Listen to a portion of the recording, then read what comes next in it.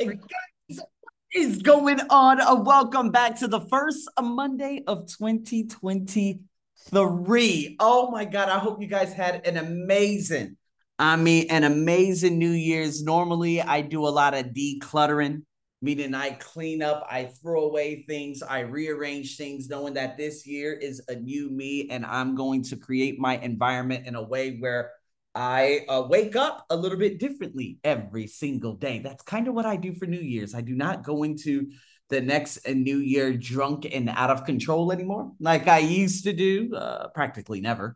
But about 12 years ago, I guess you could say, or maybe, no, yeah, Australia 2011, whatever. But in saying that, it's time, okay, to become more capable and strong, compassionate, able every day to some of the best of who you are, to grow, to serve, to make a difference. And just knowing that it's the first Monday of the year, lots of people are probably struggling right now. Yes, because a lot of people just don't know what their goals are, you know? Or if they do know, they feel overwhelmed by what determines them and how to achieve them. And that's okay. I'm going to tell you right now, if you don't know your goals and you're like, I don't know my purpose, goals, habits, clear, you're just unclear, the uncertainty, whatever it may be, that's just a sign that you, yes, you are the final goal. It's time for you to care for you, to strengthen you, to build up your internal world, to find your real self, okay, to free yourself, to get you, to understand you, to bring forth that power professionally and personally, despite all the external things, whether you're working at an international company or whether you are learning and studying and doing whatever it is you do, or despite the KPIs in terms of sales or the OKRs or specific SMART goals, blah, blah, blah, blah, blah. This is a sign to generate right now more self awareness and that personal power. I love PP, personal power. And it's time for you to look deep within yourself and to spend time on yourself. And what that's going to do is going to help clear away all those weeds, the bushes, which are basically, confusion. And so sometimes then everything clears and we could find and see the fields of opportunities and understanding that, hey, don't be too hard on yourself. If you don't know exactly what you should be doing, the reality is not more for many people, right? The most crucial task for many is to forge more life into their days. It's not about the to-dos and more things. Maybe it's maybe the less. You create a new space in your life to go for a walk a little bit more and to work out, to build that habit, to sleep better, to love more, to read more frequently, to talk, to share, to be more vulnerable to other people, to dream. It's not always about more. Maybe it's about less in the fundamentals if you don't know all these ambitions, but other people do. Who gives a damn? Number one. Number two, you got to take it easy. It's a sign that it's time for you to work on yourself. And that way you will create higher levels of ambition. And to be honest with you, it's 2023. And I remember I was writing this morning and I said, my goodness, I remember at the beginning of 2020, I was just as lost as anyone else. And when now 3 years later, I'm en route to get literally married this year. This would have never happened if I didn't work on myself, because I would have scared her away just as I've scared away all the others that came just before her. In 2020, I ended up doing the internal work, all the different things, the transformation coaching, the life coaching, the healing sessions between April and about end of July. And then I came out of that, and August was an explosion of 2020 because I cut loose work companions. I cut loose a lot of people at the beginning of July. I cut loose friends and old baggage and weight that was hanging on to me. And so that was the internal work. And also, no matter the goals, life is pretty much determined by a few things. Like it's like that sense of aliveness that you have, the deeper connections that you create with people, and the meaningful pursuits. And we all want that growth. We all want that freedom. And getting more freedom, such as personal autonomy, not having to work for others or building up something bigger than you or abundance. And when we seek to have these things, life becomes a matter of whether or not we are speaking well of ourselves and to ourselves. And that is divided into these 8 phases that I have for you today, because we're going to talk about self-talk. All right. No matter you complete this today, next week, next month, next year, next half decade, whatever it may be, your life is determined by what's going on in your head. And so, number 1 is I am. If you're always completing this with a negative statement, I'm too dumb, I'm too unworthy, I'm not good enough, I'm Black. That's what I would always say to myself between 2013 and 2018. Nobody will ever hire a Black teacher in Bangkok. Thai women hate Black men. That's all negative connotation. You know, I'm never going to make it. I'm never going to be able to get out of this situation. I'm evil. I'm awful. The negative sentiment or label, that's how life turns out, right? Our esteem plummets, and then we just stop seeking. We don't learn as much. We don't stretch. We're not building up those competencies, those skills, those abilities, the languages, whatever it may be. We end up being discouraged, and we progress a hell of a lot less.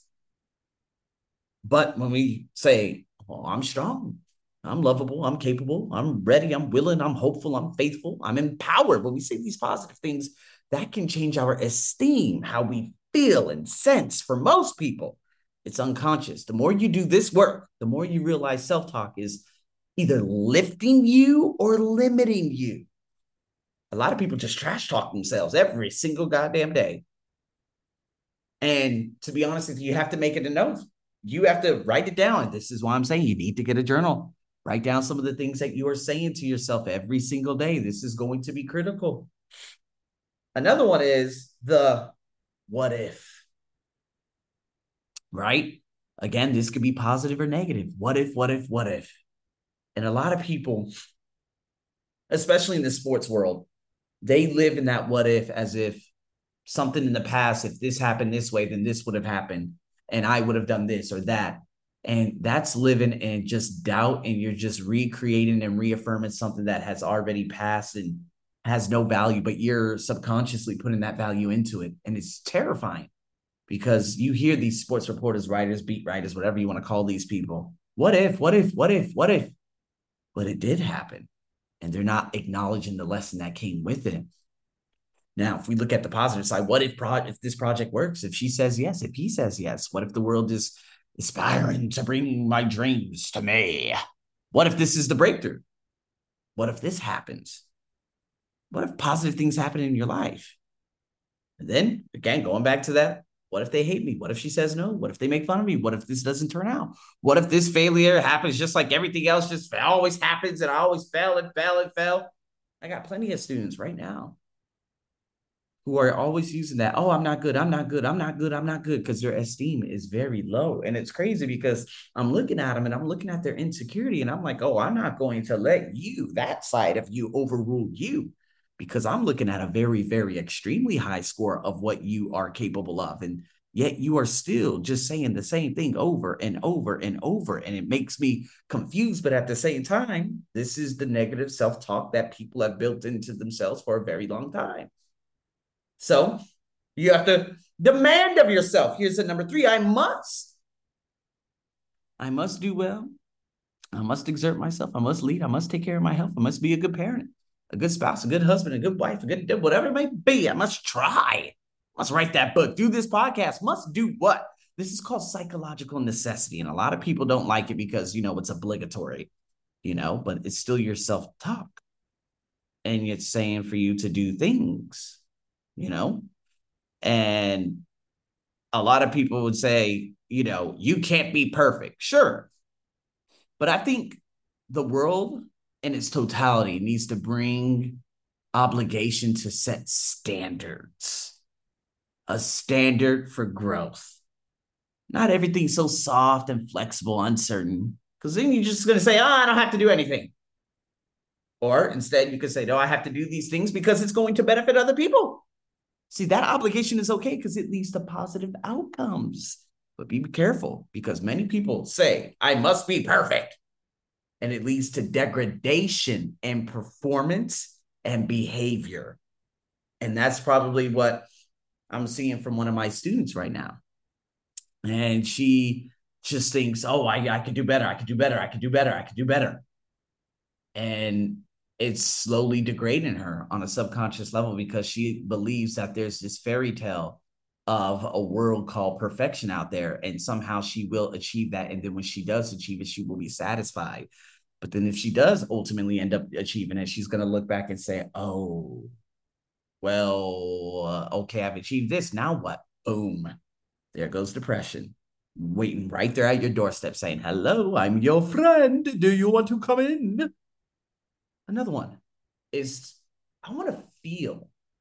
What do you want to feel? Joyous, healthy, confident, capable, happier, calmer, focused, loving, cared for, respected, appreciated. And most often than not, man, we don't even know what's going on in our head.